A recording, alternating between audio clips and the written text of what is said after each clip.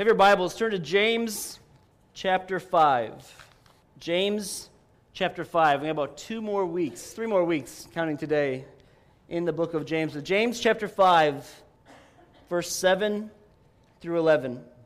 Be patient, therefore, brothers, until the coming of the Lord. See how the farmer waits for the precious fruit of the earth, being patient about it, until it receives the early and late rains. You also be patient. Establish your hearts, for the coming of the Lord is at hand. Do not grumble against one another, brothers, so that you may not be judged. Behold, the judge is standing at the door. As an example of suffering and patience, brothers, take the prophets who spoke in the name of the Lord. Behold, we consider those blessed who remained steadfast. You have heard of the steadfastness of Job, and you have seen the purpose of the Lord, how the Lord is compassionate and merciful. Be patient. 2 words we love to hear, don't we? I'm just going to say them one more time, nice and slow, so you can enjoy and savor them. Listen to me, patient. I asked Aaron last night, who's 8, I said, do you like it when you hear the words, be patient? He didn't know anything. It was a random conversation I had with him. And he said, no. And I asked him, why? He said, because it takes too long. That's true. James is saying the exact thing to us. We don't like things that make us impatient. I looked up, if you Google what makes us impatient, here's the top 3 things that come up. Fast food, love, and the internet. Fast food has making us, there's studies been done, fast food makes us an impatient people. Even just the thought of fast food, all of you just jumped a little bit, according to the studies. That just to hear the idea of fast food, everybody instantly gets a little bit impatient. Love makes us impatient. And the internet has changed our whole society and culture, that we are impatient. Be patient, James says. Be patient. Your car will be finished in a few more days. We don't like that. Be patient. You will find the right person someday. Just be patient, single ladies or single guys. Be patient. We are in the process of putting up a few more cell towers. Sprint will work in a little bit. You may have that problem. Be patient. We will call you about the job opening. Some of you are just getting angry just hearing these things, because this is the real world that we live in, isn't it? We are constantly having to be patient, told to be patient, because we live in a world that needs us to be patient. What does James talk about? What's he mean when he says be patient? What he means is be patient. He's talking to a bunch of people, Christians who have been scattered about all over. They're not where they were, where their family's at. They're not where their friends are at. They are a dispersed group of people who have all kinds of problems going on in their life, all kinds of struggles, worse than what we're going through. And he says to them, be patient. And he says the same things to us. Be patient when things don't go your way. Be patient when things really don't go your way. And be patient when things really, really, really don't go your way. Anybody have any problems with doing that? So easy, isn't it? Just to wait and be patient. We don't have that problem. Here's why we need to be patient. Because if you're not patient, it leads to grumbling, which you'll be judged for, he says. And it also leads, I think, to constant wavering. The Bible says a double-minded man is unstable in all his ways, James says. So don't be impatient. Be patient, because if you're not, it will lead to grumbling. We'll see why that is tragic, and it'll lead to this constant wavering back and forth of our faith with God. Have you ever ran up just running and hit a wall? Or something that felt like a brick wall? You ever done that? I've done that. You ran and you hit a brick wall. I was playing basketball as a junior higher in a game one time, and the ref that was there was a very, very big man. And I'm running down the field, running down the court as fast as I can. I hit him, boom, right to the ground. He didn't move. I went all over the place.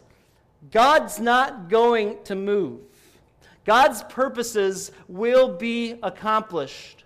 And so if we are constantly wavering back and forth with our impatience, our grumbling, it's like we're running up against a brick wall. And the judge is coming for that. You say, well, people doing that all the time, Paul. People are just living however they want, and they seem to be getting away with it. They seem like everything's fine with them. Why do we have to be patient? Why does he say brothers and sisters? Christians, why do Christians have to be patient? Because we look around the world and it seems like everybody just gets what they want if they push and if they push. It's not true. If you've ever had a little kid and you've seen moms do this, and they're holding their kid, and he's just screaming and crying and flailing all over the place, and the mom's trying to have a conversation. Moms get really good at this. They're holding them, the kid can be screaming, flailing everywhere, and the mom is going to stay focused on her purpose and have her conversation done. That child is going to get whatever he wants, flailing around. He'll wave his arms, he'll kick and scream, and he thinks that if he just keeps doing that, he's getting his way, and he looks kind of like he's free. But he's not free, because the mom has control of him, and he will be judged when she's done with her purposes. And God does the same thing for us. And for the unbelieving world who's out there flailing their arms, thinking they're getting away with whatever they want and doing whatever they want, and we as Christians, when we flail our arms and think we get away with it, we think I can sin, I can do whatever I want. God's not judging me. See, I'm making money. I'm having fun. We're like this little child that's just flailing around, thinks that they're free, and thinks that they won't be judged. God says his purposes will always be done. So be patient, because it leads to grumbling and constant wavering. What is patience? James uses two different words in this passage for patience. The first one is this idea of long-temperedness. Be patient until the coming of the Lord. It's like set the clock, set the timer, and just wait. This long-temperedness. We need this, because Proverbs 14:7 says, a man of quick temper acts foolishly, and a man of evil devices is hated. It's an idea, patience is the idea of this long, set your clock and just wait for the timer. Jesus, God's coming back. And it's also this idea of perseverance at the bottom of this passage. Endure difficult things. He means both of them together. He puts them both together in Colossians chapter 1. He said, may you be strengthened with all power according to his glorious might for all endurance and patience with joy. Do you have patience? Is it something that you're concerned about? Is your life just filled with constant impatience, grumbling, complaining, pushing and pushing and not waiting? James says, this is for us. Be patient, therefore, brothers. We are called to be patient because grumbling, it says in verse 7, implies that things are not going the way we want them to go. And so we start to grumble. This is not the plan that we had. And so because I'm not getting what I wanted in my way, it's all about me. It's selfishness. That's what the heart of grumbling is. It's just this heart of selfishness. Grumbling is not being able to get our own needs met, not getting what we want, and it's very serious. Because James says the judge is standing at the door. He's very close. He's going to arrive very soon. James is very seriously talking to the church, and he just a few verses before that talked to the unsaved, wealthy, rich who were treating people poorly. And now he says, brings it right back to them and says, now church, Christians, followers of God, be patient. Develop patience. Don't be grumbling. It's people of faith who are in Christ. The way you know you have true faith is if you have patience. If you live without patience, if you live in a constant state of grumbling and a constant state of your way all the time, and that's the pattern of your life, James says that is not a sign of somebody who is truly in the faith. So wake up. Because the people who are not in the faith, the rich, the ones who have been treating you poorly, they're not patient. Because if they're patient, they'd be treating you nicely. People who don't know God aren't patient. They're impatient, so they treat people poorly. It's all about them. And if the church acts like that, there's not going to be any difference. And if you're in the church and you think you're okay, but you're constantly impatient, you have no desire to give up but yourself, then maybe you're not in the faith. So true faith is demonstrated by patience. And he says the church should not be grumbling. Brothers and sisters, do not grumble against one another. We grumble, don't we? It's very easy to grumble. We can murmur.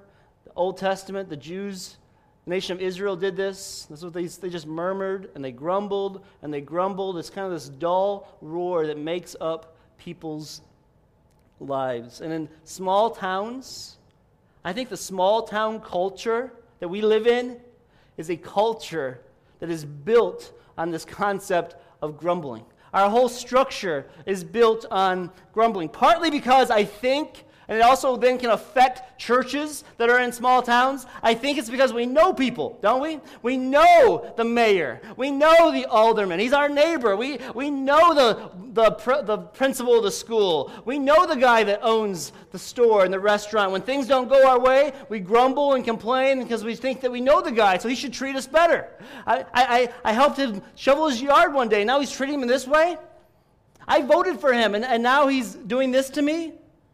And we live in a culture that I think we have to fight against, but it's a culture of grumblers. And that's the culture, I think, of small towns. Our relationships often, if we're not careful, think about our relationships are like we're bankers or brokers when it comes to our grumbling.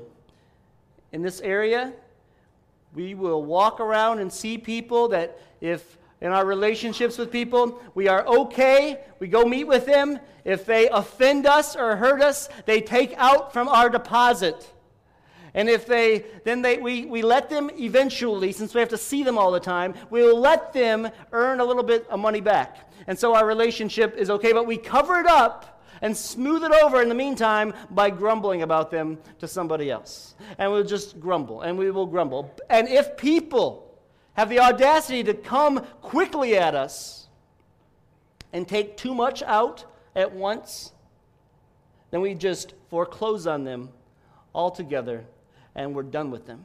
And so when we see them in the area, we see them in the neighborhood, we don't talk to them, we avoid them, and we live in small towns filled with people who see each other on Route 34 and never will talk to each other. Will never address them because their relationships are all about banking.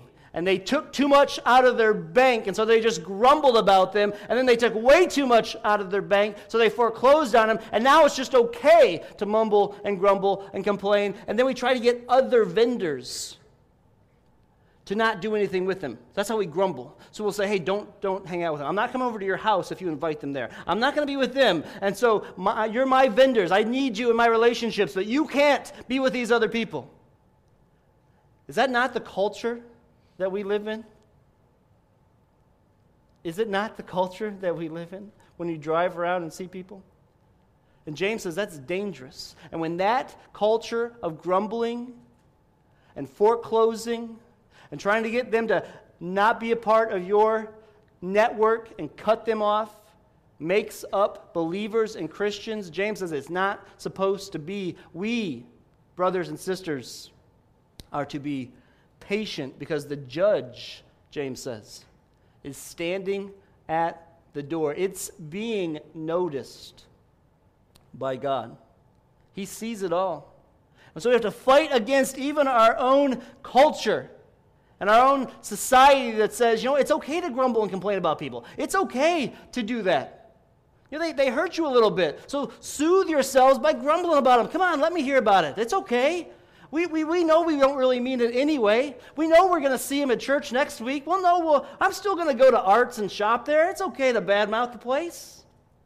That's not okay, James says. We got to fight against it because the judge is standing at the door and watching it. But the only way we're going to see how sinful our attitude of grumbling is and how much is against impatience is if we recognize who Jesus is and what he has done for us. Because if we were to take one moment and realize that, you know what? Jesus came for me. And I grumbled and complained and I bankrupt him by rebelling. Yet he still came for me and he forgave me. The only way we're going to be able to overcome this is by seeing what Jesus did for us on the cross and saying, you know what? Wow. He did that for me. That's the picture I need to do for other people. If not, we will never be able to not overcome this natural desire to grumble and complain. So how do we develop patience? James says this, the way we develop the right kind of patience that pleases God, that we are called to as Christians, over and over again, he says it in the passage, is we have to be active in patience. He says, look at the farmer. See how the farmer waits for the precious fruit of the earth, being patient about it until it receives the early and latter rains. When James was writing to these people, they were Mediterranean farmers. Most of their rain would have come in like November and December, but they did get some rain in the early spring and in the early fall. And most people, these farmers, had small plots of food, small fields, and they would make just enough to survive for the year. And these farmers, they would live off the land, and then they would plant their food again, but just enough for most of them to survive. But they had to actively be a part of the farm, waiting for the rain. They couldn't control it. It was completely out of their control for the rain to come in the spring and in the end. But imagine if you're a farmer, and you got a family that's very hungry. You got a little daughter, she's 6 years old. Been kind of a sparse harvest last year. You weren't able to save as much stuff. It's the beginning, the middle of the year, and all of a sudden you go to the crops, and you're really living in hunger. You just constantly are living in hunger. They didn't have all the fast food that we did. They lived in a state of somewhat hunger. And your daughter's really hungry. And the food is starting to come up, and the field is getting a little bit up, but it's not fully where it's supposed to be yet. And the farmer's temptation could be to be impatient and say, oh, that looks so good. We can get it now, and we can fill our stomachs. We can take it out now. But he says, don't do that. A farmer has to be active in his patience. He has to walk past his fields, even in the midst of some hunger, and say, no, I'm going to wait. I'm going to wait. I'm going to be patient. Because if I wait for the early and the fall rains, when the harvest is completely full, then I will be able to enjoy for the winter time. I have to wait. I can't take it out now. So we have to be active in our patience. You can't just desire and expect that you're going to be patient. We live in a culture that says don't be patient. We live in a culture that says grumble and complain. And we live in a culture that says that's okay. God says it's not okay. We have to be active in this patience. You say, well, I can do that. I can be active in my patience. I can let people take advantage of me. I can let people have their way. That's fine. Wouldn't that be like heaven if I'm just that way? I'm just letting people do whatever they want. I'm just being good and kind and patient. I developed this skill. Wouldn't that be good? That'd be like heaven for me, right? No.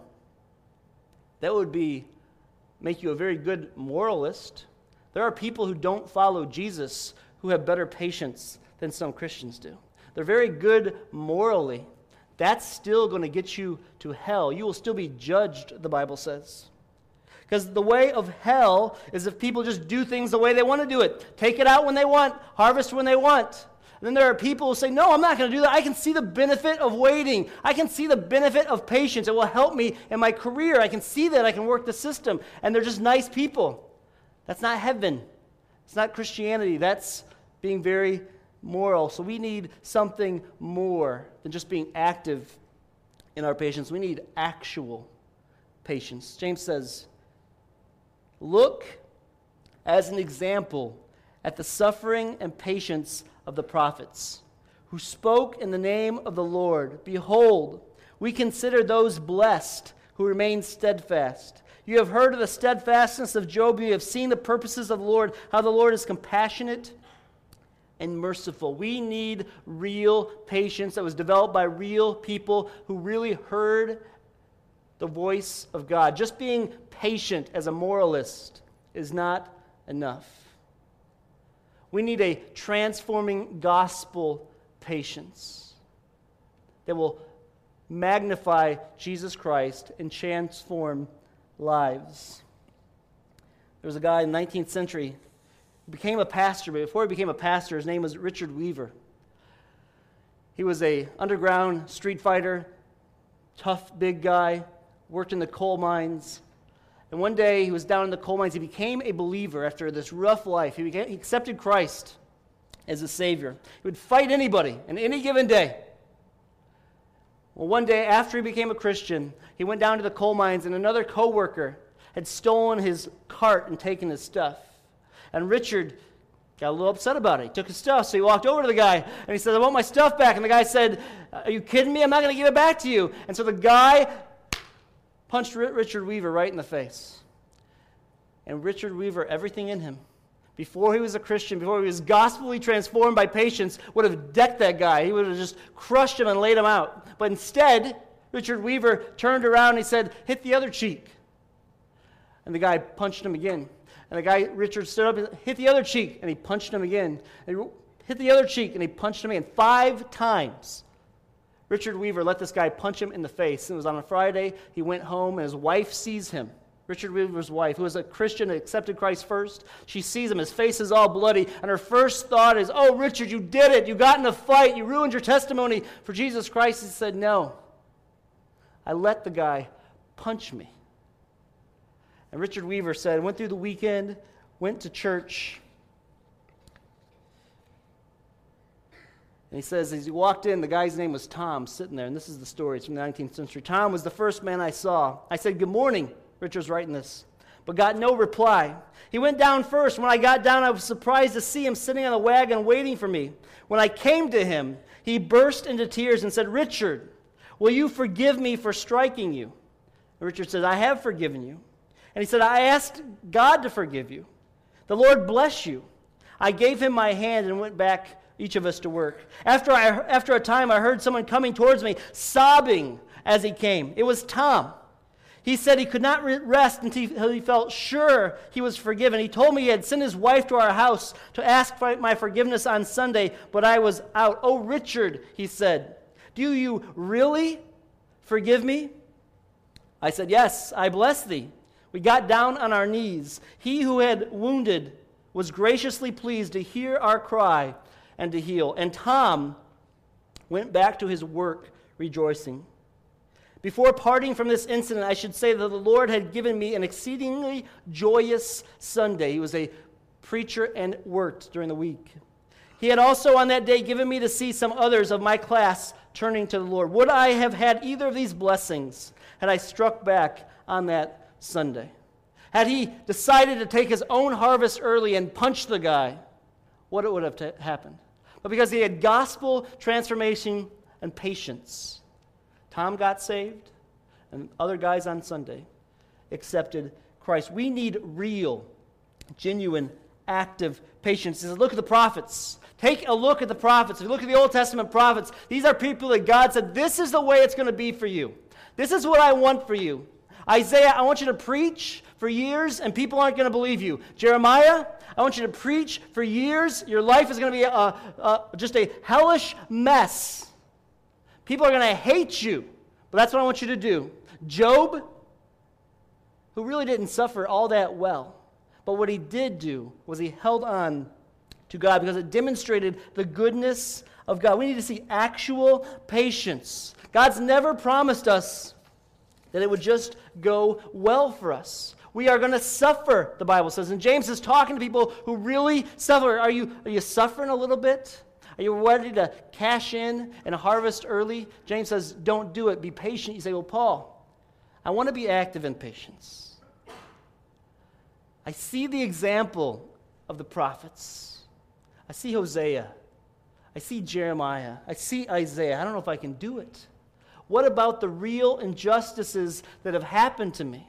What about the things that have really happened? There's been real injustices, haven't there? People have really hurt you in some way. What about those? What's God going to do about those? Look at James 5, verse 4. Behold, the wages of the laborers who mowed your fields, which you kept back by fraud, are crying out against you, and the cries of the harvesters have reached the ears of the Lord of hosts. What are you going to do about the real injustices that you've suffered? You're going to realize that the Lord of hosts has heard those cries. God has seen the injustice, and he's coming back to judge. He's coming back. Be patient, for the coming of the Lord is near. The cry of the harvesters has heard. This is what God's going to do to those who don't repent, who continue to live in injustice. 1 Thessalonians 2 says, when the Lord Jesus is revealed from heaven with his mighty angels in flaming fire, inflicting vengeance on those who do not know God and on those who do not obey the gospel of our Lord Jesus Christ, they will suffer the punishment of eternal destruction away from the presence of the Lord and from the glory of his might. God's coming back as a judge. He is coming back soon as a judge. God will take care of all those injustices. He will right all the wrongs. These people that James talked about in James 5, they didn't avenge themselves. They didn't do it.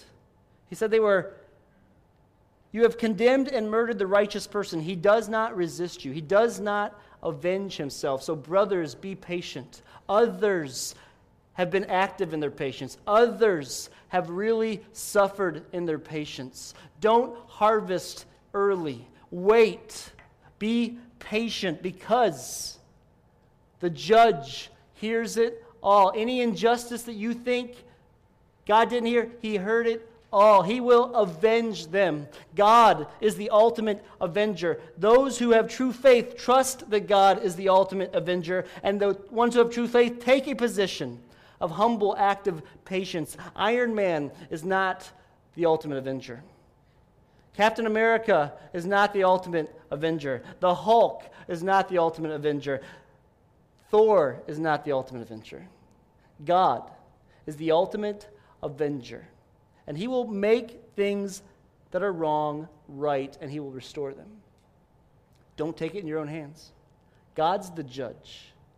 But don't grumble either, church, because God is also our judge, and he's standing at the door. You know what this should do for us? This should give us great hope. When we're living in this culture, we're living around people that are grumbling and complaining, things are falling apart, this gives us great hope to know God's the avenger. I can be patient. I can work hard in his ministry that he calls me to. Because even though I don't understand it and things look wrong and messed up, God will make things right. And ultimately, he did through Jesus Christ. This gives us great hope. Jesus died for every offense. And the only person that never got avenged was Jesus. All your sins, all my sins were dumped on Jesus. We can go to God the Father and cry out, help me, and he hears our cry. Jesus was on the cross, and he cried out. Nobody was there to hear his cry, and he took it willingly for you. He died for every gossipy, grumbling, complaining thought you ever had, and he took it, and nobody was there to avenge him. He did it for you, and he did it for me, so that we can have hope, and we can have patience. What's your position today? Are you in the middle of a time of grumble? Are you in the middle of a time of just complaining? Are you losing your patience? Then take that to the beauty of the cross. Give it to Jesus. Remind yourself of the gospel and claim him to claim the hope of gospel transformed patience, and be patient. Let's pray. Everybody head bowed and eyes closed. In a moment, we're just going to go right into communion, where we come to remember what Jesus Christ did for us. Not just the sins of 20 years ago, not just the sins of 10 weeks ago, but the sins of this past week. Jesus took them all. I encourage you just to take it and examine your life and your heart. Ask God to help you be patient. Repent of your impatience and take it to the cross.